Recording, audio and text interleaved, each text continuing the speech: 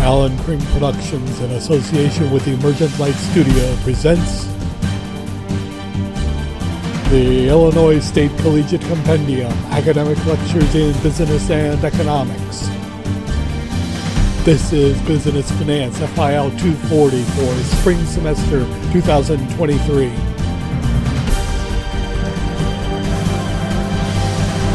Today, free cash flow examples. Before we do that, let's have a look at the numbers on the street. And I will go until about 1:05, and then you'll have your chance to take the quiz. Just stay frosty. If you've got Excel, by all means, use Excel like a boss for this.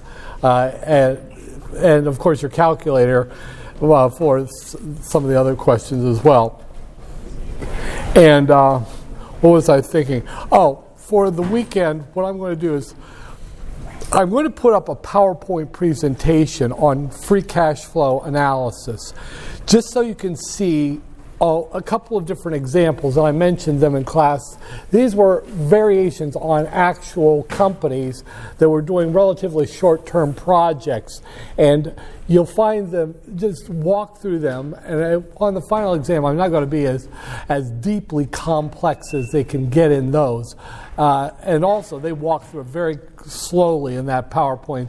And I've been using this. It's a modification of one that's been around for a long time. And this is the one I use for my crash courses in financial analysis for people, delegations of Ministry of Finance officials from other countries. So it's very practical, and it's one of those things where you can put it into an Excel spreadsheet and see how it works, doing the projections of future free cash flows and all that. But I'll talk more about that here in a minute. But first, a look at the numbers. As you can see, it's another one of those just kind of quiet days on the street. The Dow is down the most right now, and the S&P is down a little tiny bit, and the NASDAQ is up a little tiny bit. You notice that they've all been climbing through the day. The investor sentiment started out, it was yesterday, it was just such a crabby mood, and it started out the day in a bad mood. The opening bell, you can see they were all down pretty good at the opening bell, but ever since then, the bulls have been quietly taking charge and moving all of these up a little bit. So it's one of those things where it's hard to tell what the market sentiment is now. As you can see, right now, as far as volume on the S&P 500, it's still really weak volume compared to the average over the last year, daily average over the last year. So there's still an awful lot of conservative, let's stay off the playing field for the time being, because we still don't know where the economy is going. But as you can see, oil took its drop, and it's now finding its way back into that 72, 79 band. As I told you that it would, they talk about those OPEC oil production cuts. Well, that's going to drive the price of oil up. Now, there are other more fundamental factors that are going to drive it, and so it's coming back down again, as I said it would. Now, coming over here, getting that out of the way, gold is trying to stay above $2,000 an ounce, and the gold bulls pulled it up a little bit. It had dropped down below that neckline earlier today, and they pulled it back up, but they can't even get it back to where it began the day. So I'm not worried about gold right now. But if you look over here at the 10-year bonds, the yield is up, so the price is down. The price is down means that there was selling going on. Well, where did those funds go?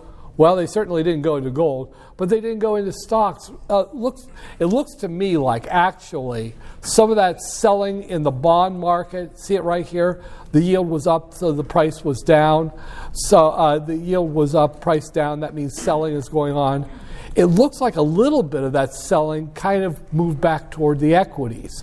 So if you are a predicting kind of person, you might want to say, Well, there was a sour mood at the beginning of the week, late last week, and now it's kind of coming back from that, but cautiously. So, in other words, some of the money that's coming out of bond sales, investors selling bonds, looks like it might be trickling back into the equities. See how the equities are beginning to recover a little bit?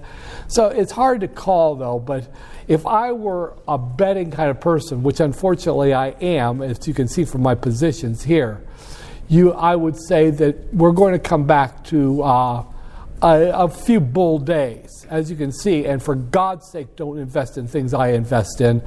I'm investing in American Airlines, Citigroup, Ford, and this thing down here, PSIL.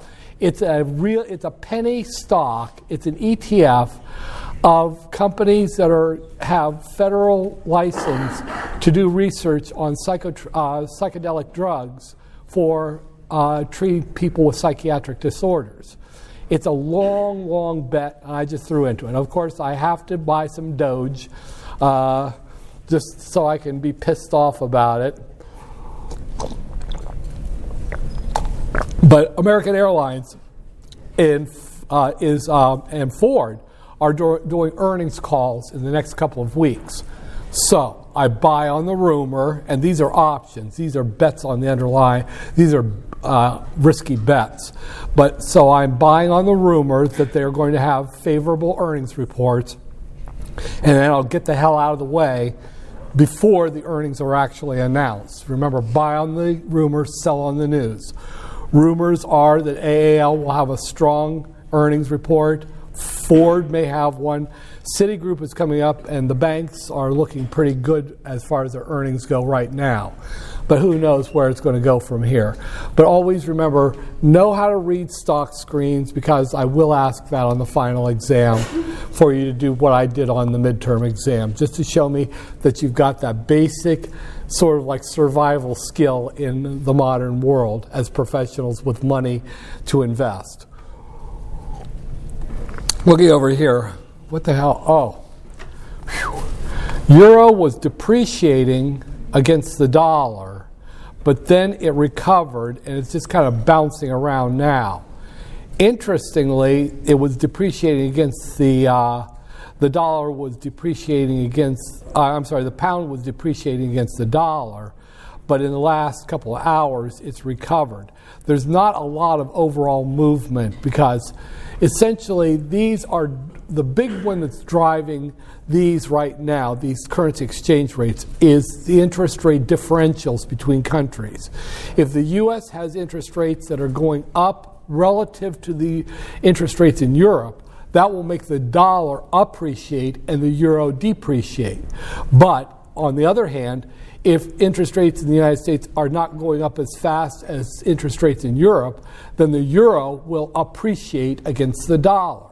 So since the Fed is more or less kind of backing off, jacking up interest rates to fight inflation, that means that there's more room for the European interest rates to go up relative to the dollar, and that means that the dollar will depreciate against the euro. The euro will appreciate against the dollar. If you can remember that. Anyway, enough of that here. Yeah, and the yen. The yen is actually, oh, that's opposite. Okay.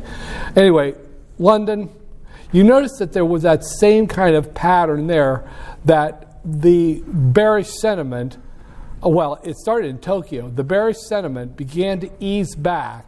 You see how it was rising there? It never did make it back to the beginning, but it was easing off, and the bulls were beginning to show their snouts. And the same was happening later in London. First, they came off crabby, and then the bulls began to start buying in and moving it back up toward the positive territory.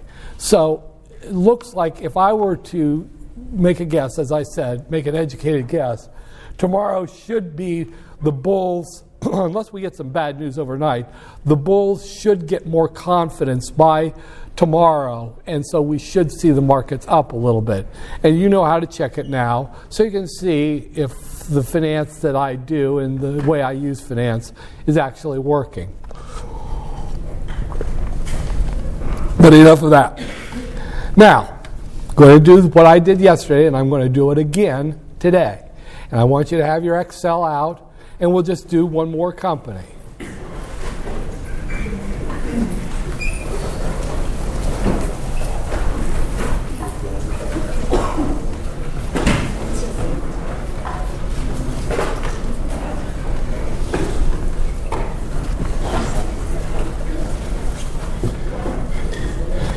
And the good thing about this is that this accomplishes the goal. If you see this being done and you're doing it yourself, that makes it a lot easier. And on the final exam, I promise you it would be very similar to what I'm doing here.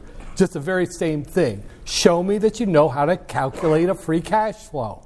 That way you are not a prisoner of net profit for determining the health of a company.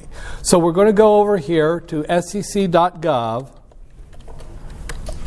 As we do, because they are authoritative, filings, go down to company filings search under the filings drop down, and now we're going to type in a trading symbol.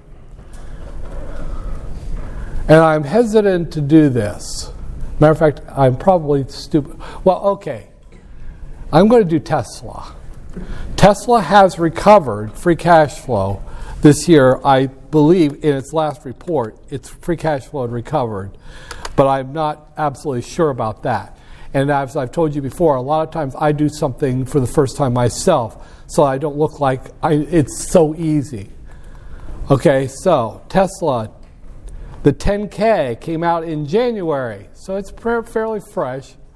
So you click on the 10K line in the right sidebar, and then you click on the little box filing. You are taken to a screen, and over on the left side, right about in the middle, it says Interactive Data.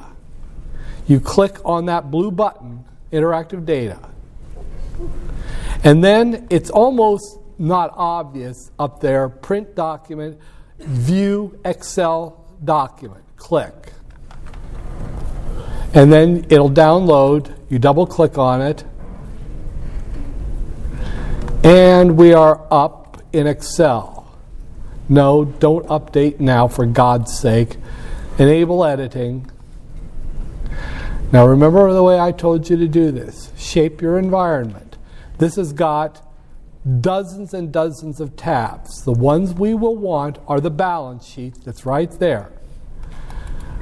And then we'll look over here, Statement of Operations. That's your income statement. Scoot that over right next to the balance sheet so that those two are together. And then we're going to search for the Statement of Cash Flows. And there it is. And we grab that, hold the mouse down, and we drag that over so that it sits there with right beside the Statement of Operations. So you've got them all in the same place so that you can switch, do your formulas by references more quickly.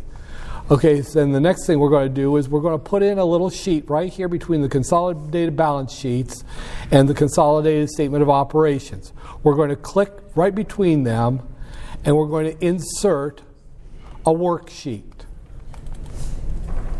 And there he is right there. And I'm going to make it I'm going to make it a little bit bigger here, just visually for everyone to be able to see it. Okay, we're going to give this the name Free Cash Flow. And this is our worksheet for doing everything so we don't mess with the original sheets. I've mentioned that to you before. For God's sake, when you go into a work environment, almost all of you will have Excel.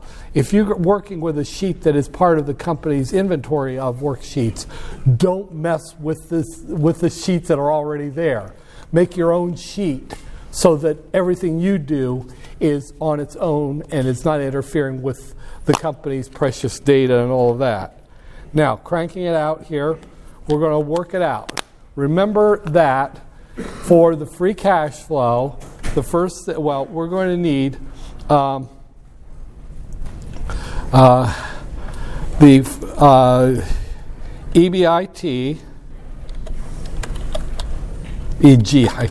EBIT, and then the next thing we'll need And I'll probably put the tax rate over here someplace, like E1. I'll type tax rate, and I'll put that in there as 21%. Now, when that will change is anybody's guess, but this way the sheet will stay usable if tax rates change later. Oh, I forgot to put in here 2022 in B1 and 2021 in C1. That way we got 2 years of, we'll be able to call 2 years data. Now going back over here, in A2 was EBIT, and then after taxes. I should put after taxes. Right.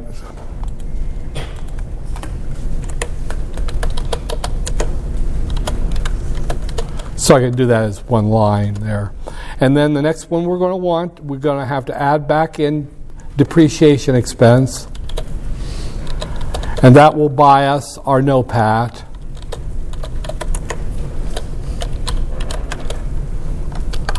Try that again.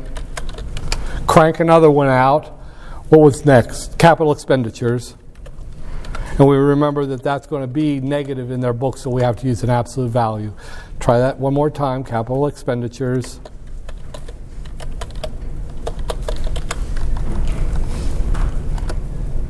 And then we want our net operating working capital, NOWC, for each year. And then from that, we can get the change in net operating working capital.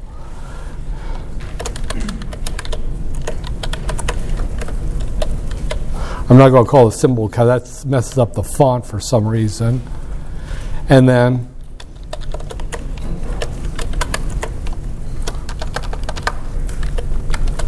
free cash flow.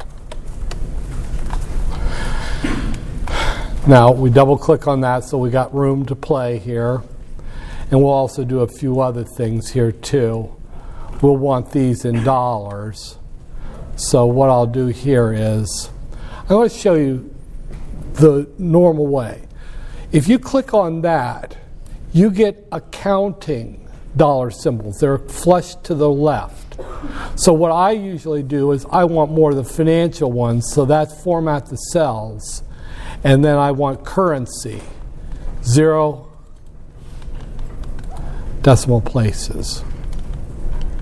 And that way I don't have to worry about that anymore. After this, next week I'm going to show you another way. Yeah. I go highlight those cells that I want to be in dollars.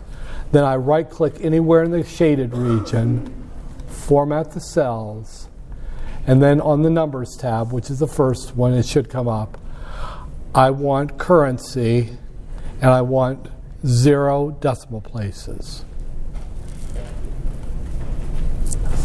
Now you can do it with the, this will do it in negative, this will do it with red numbers, and this will do parentheses, these two. It's up to you how you want to do that. Okay, here we go. Now, EBIT after taxes equals. Now, EBIT is going to be in this consolidated statement of operations. And that is income from operations. That line right there.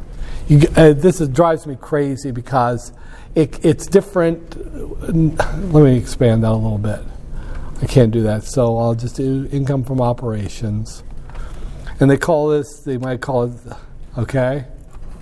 Now depreciation expense.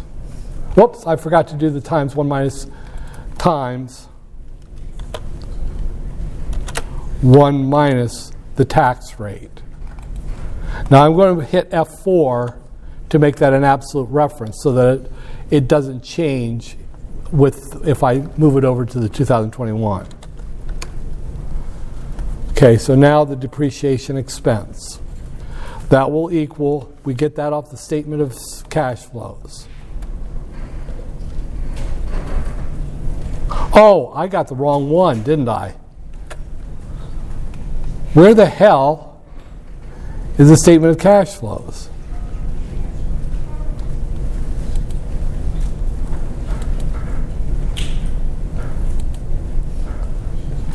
Where is the statement of cash flows? You got to keep going down. Are you kidding me? Musk hates me.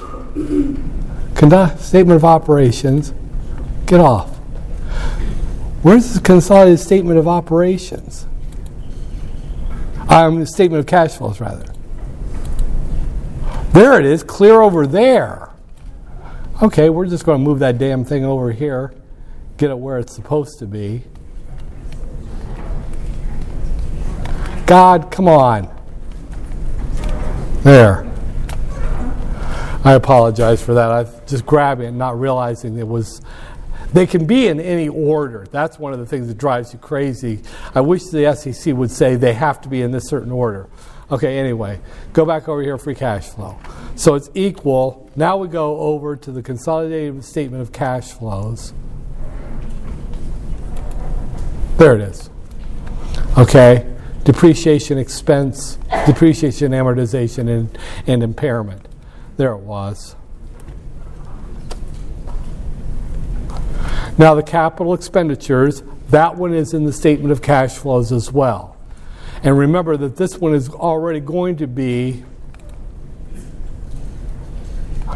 a negative. So you go down here, cash from investing activities, and you get the total line. Where the hell? Net cash used in investing activities. Now what I'm going to do is I have to make that an absolute reference. So let me type ABS, open parenthesis, and then we reference this line right here.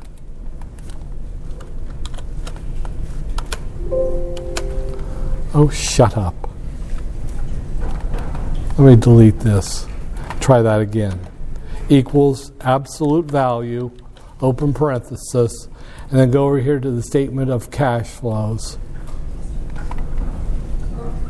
And the statement of cash flows, that is B33, net cash used in investing activities.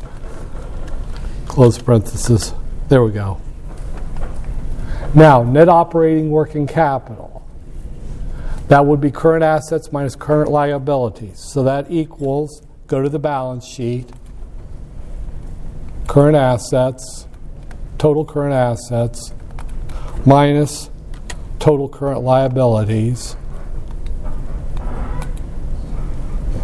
Did I get that one right? I should have made these sheets bigger. Okay. There we go. And now we're going to sweep these over,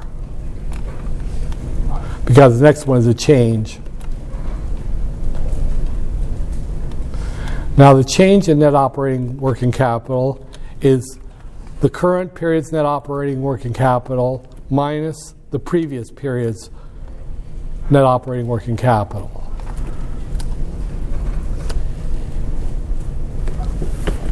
That's a positive number, so that means that it actually, their net operating working capital drained cash flow. If net operating change, write this down somewhere. If the change is positive, that's a drain on cash flow.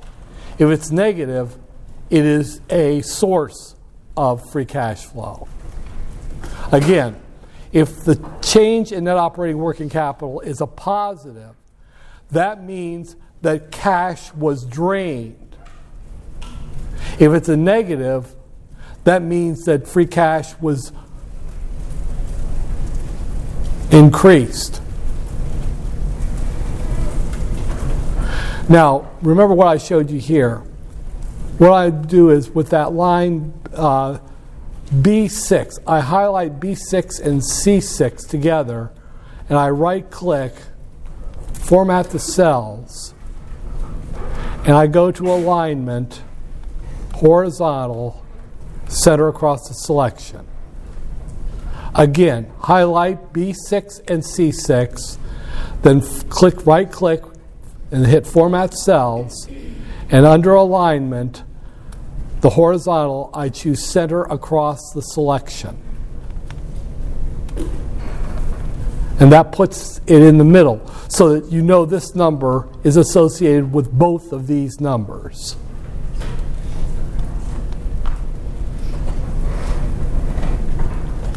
And now for the 1,800-pound kahuna. Free cash flow equals EBIT after taxes plus depreciation expense minus your capital expenditures minus your change in net operating working capital. So let's see if they've got a positive or negative free cash flow. Oh, hello, kitty. Negative $4.25 billion. There's your damned investment right there.